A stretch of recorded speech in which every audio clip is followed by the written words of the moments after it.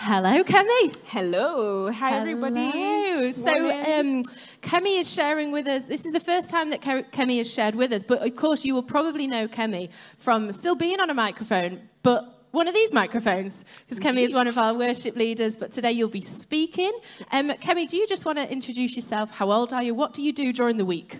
Okay, first of all, I am 30 plus. I'll stop it there. For work, I'm an engineer, so I work in the water industry. So we just pretty much design and operate systems to treat water, treat wastewater. Yeah. Brilliant. So I know Kemi to be a fearless woman of God as well, and so I'm excited for what she's going to bring this morning. I know it will be an encouragement to us. We are in a series called Hidden Figures, where we're going to look at a character from the Bible. So I'll just pray for Kemi and then leave you in safe hands. Kemi, I'm going to pray to God, actually, for Kemi. God, thank you for Kemi. Thank you for the word that you've put on our heart. God, I pray that it would bless us today. I pray that it would be life-changing for us, and I pray that we would be open to what it is that you want to say to us today. In Jesus' name, amen. Amen. Thank you, Lois. Sorry, I'll just take a quick sip of water. Hello, everybody. Morning. How's everybody doing? Okay, I probably will need some help today. So if you find me wandering off that way or that way, if you could just point me back in the middle, because I've got a bit of a box here that I need to stay in, but in case I get carried away, please kindly point me back. So this is the question today. What is the nicest thing someone has ever done for you? Yes, Daniel? I helped Lucy when the car broke down. Okay, so you helped someone. Fantastic. Yeah, well done. Yeah, great. Okay, so refueling the car. What else has somebody done for us? Does anybody have any ideas? Yeah? Yeah? Yes. Pardon? Oh, married you. Oh, that's fantastic. That's a big one. That's a big one.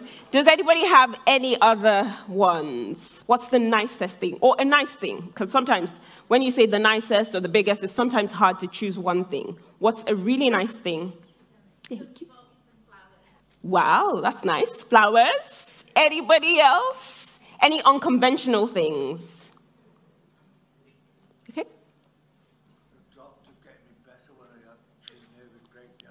Fantastic. That's a really, really touching one. Thank God. Thank God. Okay, I'm going to share my own, but hearing all those answers, mine might sound a little bit lame, but it was the idea that came to mind. So I think for me, this probably happened sometime last summer. I think the nicest thing that came to mind anyways, was that somebody went out of their way to open the door for me. So it wasn't just that, I was walking by and then they opened the door. It was that they were going in the opposite direction and they literally left where they were going, went across the room to open the door for me. And I thought that was very unusual. So that was quite nice. So today, I will be continuing the series Hidden Figures that Justine very nicely started us off on last week. And today's character is Tabitha. Does anybody know who Tabitha is? No. Or was? Okay, we'll find out today anyways.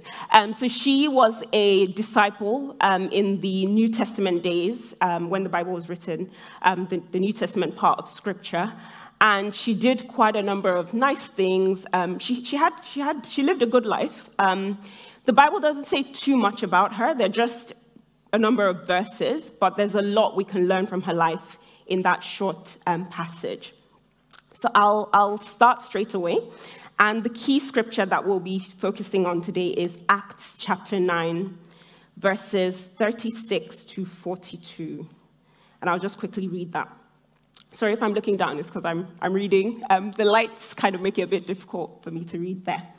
So it says, in Joppa, there was a disciple named Tabitha, which is translated Dorcas. She was always doing good works and acts of charity. In those days, she became sick and died. And after washing her, they placed her in a room upstairs.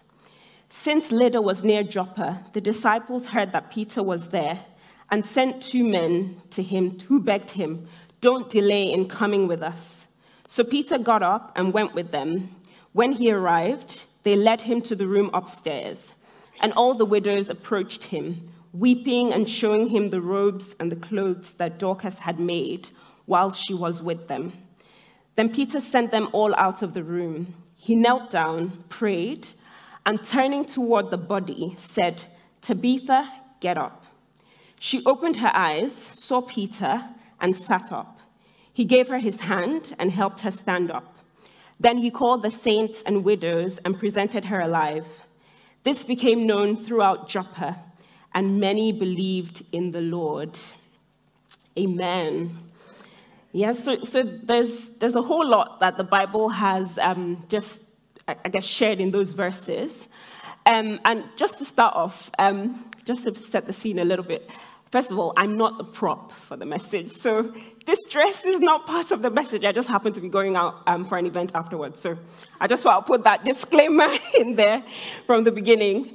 And just to set a little bit of a background, so context for these verses. So there was a lot that happened in Acts chapter 9, and I would really encourage us to read that scripture, the whole chapter, like in our free time this week.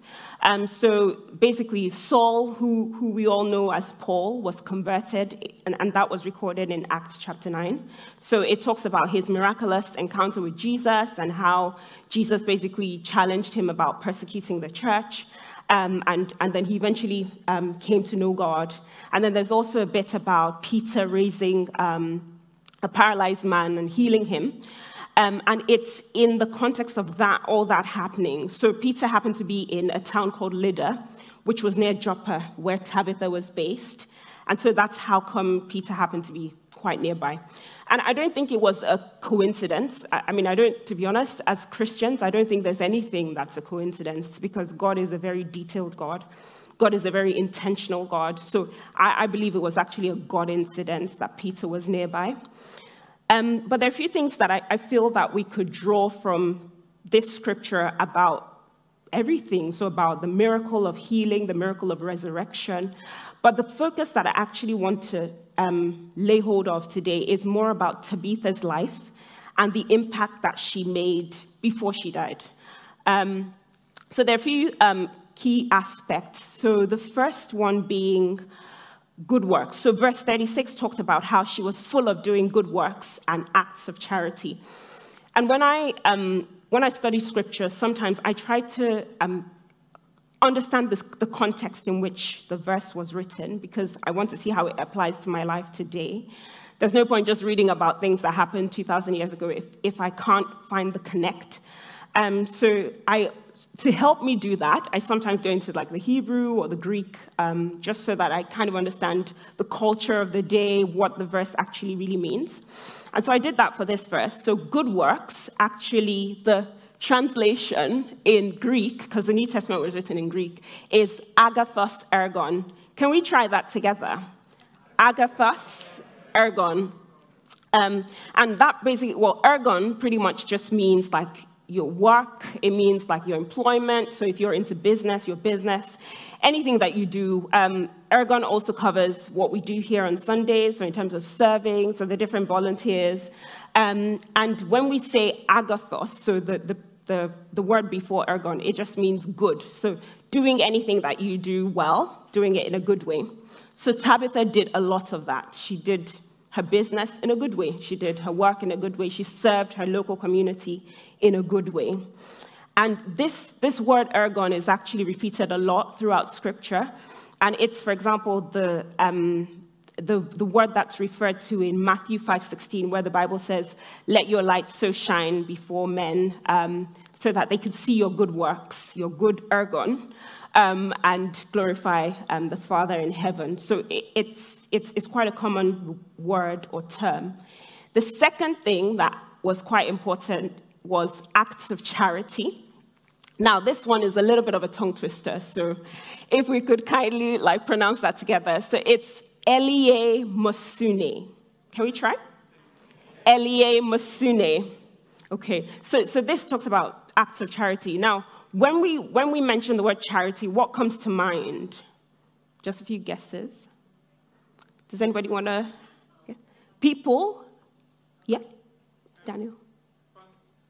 Sponsors, exactly. So people giving into things. Now, that is definitely part of charity, but this word is actually a lot bigger than that.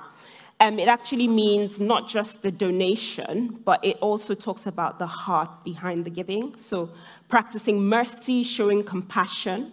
So it's not just about the money. So Tabitha was obviously quite generous in her life, but then she wasn't just about giving money. It was more about the heart. And we'll see that in a bit as well. So there are a few, when I was preparing this preach, there are a few accounts or stories in scripture that I was reminded of. And I'll just ask the tech team to kindly show these. So we're not going to go into these scriptures because we'll be here for quite a bit. But I'd like us to please look at them throughout the week, because there are a few things that we could also draw from them as well that are quite similar. So for example, 2 Kings 4, Mark 5, Luke 7. Now, just looking at that, is there anybody that could tell what could possibly be the connection between the three? Resurrection. That's a big one. What else? So that's a miracle. What else? Jesus, yes. So the power of God, that's definitely a good one. I'll give a clue. So it's more to do with the people on the right. Faith, yeah. Any other guesses? Resurrections. Someone else said that as well. Yeah, that's good. But the key thing with all these three people, so the Shunammite woman, Jairus, and the centurion, was, yes, they received their miracle. So some of them received people come back to life. Some of them received healing, for example, or a son in the first case. But the key thing with all of them was that they made so much impact in their local communities that impact actually opened them up to receive their miracle. So if you think of the Shunammite woman, for example, she opened her home up to Elisha, created a room for him, and it was in the course of that, she was then asked, oh, what do you want? What do you need? And then eventually the prophet found out she needed a son and blah, blah, blah. The second one as well, Jairus, he was a leader of the synagogue, so he was obviously quite influential. And that opened him up to encounter Jesus and receive his daughter come back to life. The centurion as well, he was obviously not necessarily a believer, but he was quite generous in how he gave himself to the community. So I think he built a synagogue for them. He was quite friendly with them because he actually asked the Jewish leaders to beg Jesus to come and do the miracle. And if he didn't have access to those people, I don't know, maybe the servant would have died, maybe something would have happened, I'm not sure. But it was key that these people didn't just live their lives, they opened up themselves, and that helped them experience the miracle they were looking for. So, as I mentioned, it's quite similar to Tabitha's story, and there are a few points that I want to draw for us today. So the first thing, tech team, thank you, is that so she was quite generous, as mentioned, and her good works spoke for her when she needed them the most. To be fair, she died. There was no way she was going to speak for herself. She was gone. But because she had made such an impact in her local community, people remembered her. So she didn't just sit on the side and not get involved. She was known, and she was known to the point that people wanted to make a difference. They wanted to do something about her death. They didn't just accept it. And I was just thinking to myself, I was saying, if she just focused on herself or just did her own thing, at best they would have given her a nice burial, and that would have still been nice of them. But they chose not to just manage her death. They chose to do something about it because she'd made such an impact. And we see that even through the verses that the widows were crying when Peter came over to raise her up. They were really, really touched by her death. So because of the good things that she had done beforehand, it opened up the way for her to be resurrected. The second thing as well is that she didn't just give. She didn't just, because there's some people who are generous in their acts, so they just maybe throw money at that, do this and do that, but they don't have the heart. behind what they're doing. And the scripture that came to mind as well when I was thinking about this is 1 Corinthians 13, and it was a bit scary, actually.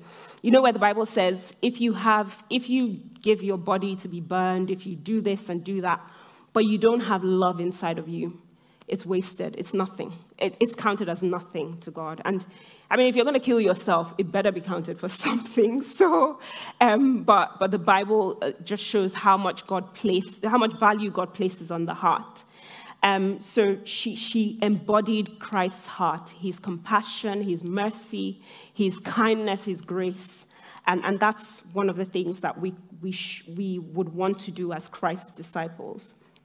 The third thing as well is that when we bless others, it kind of creates a ripple chain effect. So we're able to bless others, and then other people can then go on to bless others, and vice versa. So through this whole experience, because the people were willing to make the effort, should I say, to do something about her death, many people believed in the Lord. So that was the last line in that scripture, that because of the resurrection, a lot of people came to faith. So that blessing, the indirect blessing of her life, resulted in more people coming to know Jesus. And also, I was also reflecting on this, that because they got involved, the church asked Peter to come over, and she was eventually resurrected. I mean, I wasn't there, but I want to believe that when she came back to life, she would have made a lot more dresses. Let's say if she was making 50 before, she'd have probably stepped it up to 100 or something, because she'd have been grateful for life, grateful that she even got to come back, but also grateful to the people that they did something about her death. So that blessing was even more pronounced. And of course, if she made more dresses, who would have benefited from the dresses? The people around her. So they also got to experience the blessing of her, again, revamped. And we should also remember that as we bless others, it doesn't just stop with us. It goes on to create a chain of blessings. And other people that we will never meet will be blessed because of the little that we do today. So, on the basis of that, I wanted to ask us to have a little bit of a think. How are we stewarding the lives that God has placed around us at the moment? In our families, in our workplaces, in our communities, in the church. Do we just go about doing our own thing, in and out of the house, can't even be bothered to say hello to the neighbors, just me, myself, and I? Or do people even know us? Do people even know us in our workplaces? Do people even know us on our streets? Do people even know that we're Christians? And I'm guilty of this myself, especially in my neighborhood. I probably could do a lot more in terms of interacting with my neighbors. But let's be inspired by Tabitha's story. She didn't just go about her life head down, doing whatever she wanted to do. She actually touched the people around her. And as Christ's disciples, we're called to do the same. So I'll give an example from my own life, how I saw this principle of impact come to play relatively recently. So towards the end of last year, I was in a bit of quite a difficult situation at work, where I was looking to move to a new area. But then there was somebody in my team, quite a senior member of my team, and the person was just adamant about not letting me get there. It was like they were just trying to frustrate me, trying to stop me from doing that. And I had been praying about it quite a bit, and I felt like the Holy Spirit wanted me to speak with another person in my organization who is not in my business line, so he doesn't work in my team or department. But he's also quite senior. But the thing is, he happens to be in the Christian group at work. So I'm also part of the Christian group. And so I spoke with this gentleman. He gave me his wisdom, counsel, gave me some advice, and asked me, as part of that, to speak to another senior person who happened to be in my team. And I was a bit I don't know. I don't really want to step on anybody's toes. But anyways, eventually I took his advice, and I spoke with this person. And the person was a bit more senior than the person who was trying to stand in my way. Sorry, I can't give more details on that. But because of the influence that I had previously, so the first gentleman that I spoke with in the Christian group, I'd been interacting in the Christian group since I joined the company, I think a couple years prior, just participating in conversations, blessing people, being blessed by people as well. So I was known enough to the part of the community. I was known by this person quite well, to the point that I felt comfortable approaching him for wisdom. I felt comfortable seeking his advice. He also was able to share with me. He knew me enough to help me.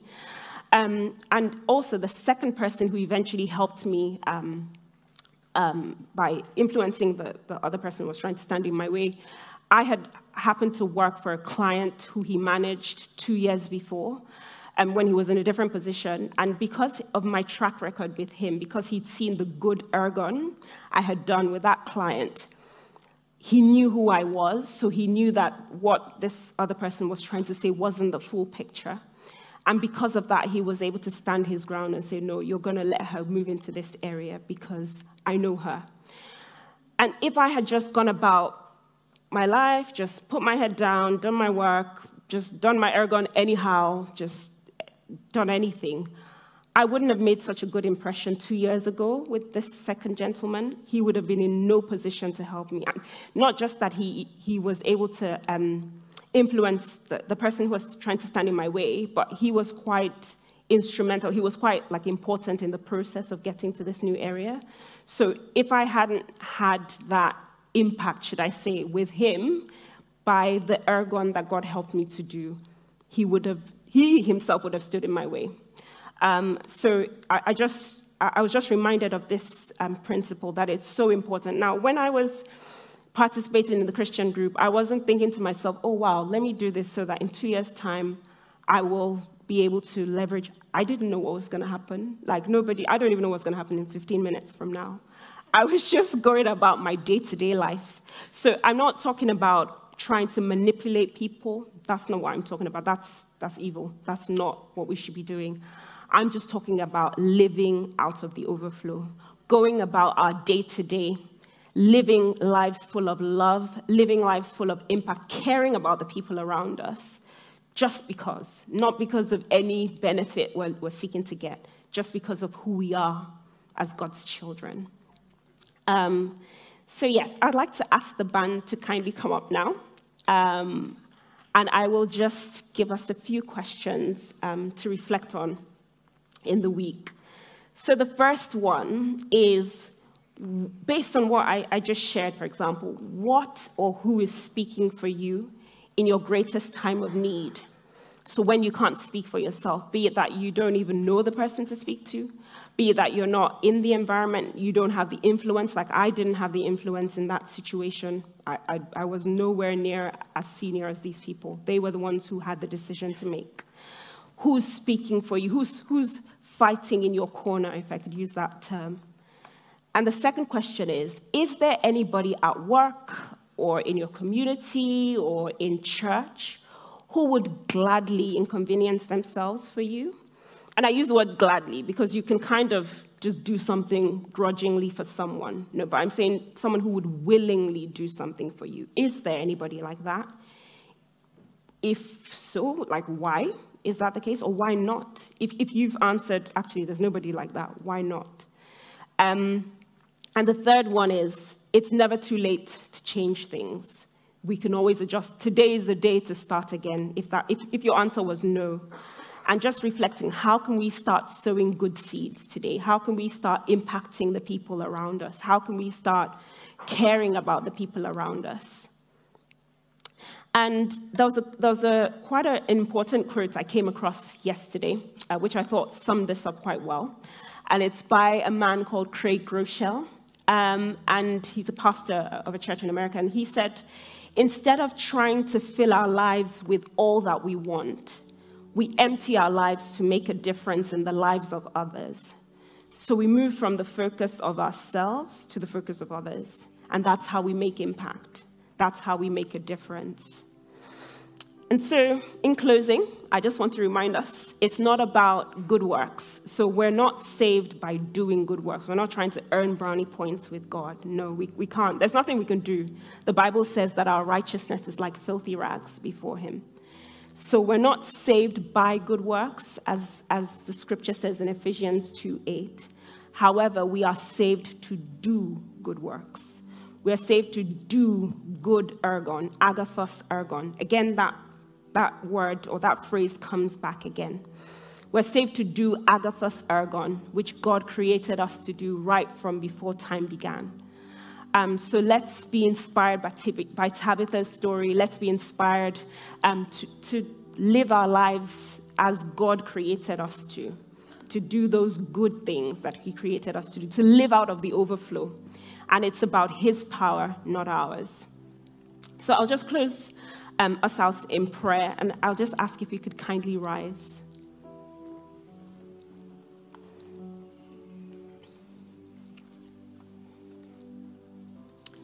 Okay. Heavenly Father, we just thank you, Lord, for that word. We thank you for the challenge that Tabitha's life is to us. We thank you, Lord, for the things that we have learned and can learn from her example and the other examples in Scripture. And we ask that you will open our hearts, you will open our eyes to see as you see, to see around us, to not just see people as excuses or people just being in the way as nuisances, but to see them through the eyes of love. Help us, Lord. Inconvenience us, O God. Help us, O God Almighty. Open our hearts to have hearts like yours, hearts of compassion, hearts of mercy. Fill our hearts, O God, with your love, and help us to live out of the overflow, to do the agathos ergon, to do the eleemosune, to do the good things that you have prepared for us to do long ago. And that, Lord, we're not doing this in our strength. We're empowered by your Spirit. In Jesus' name, amen. Amen. Thank you.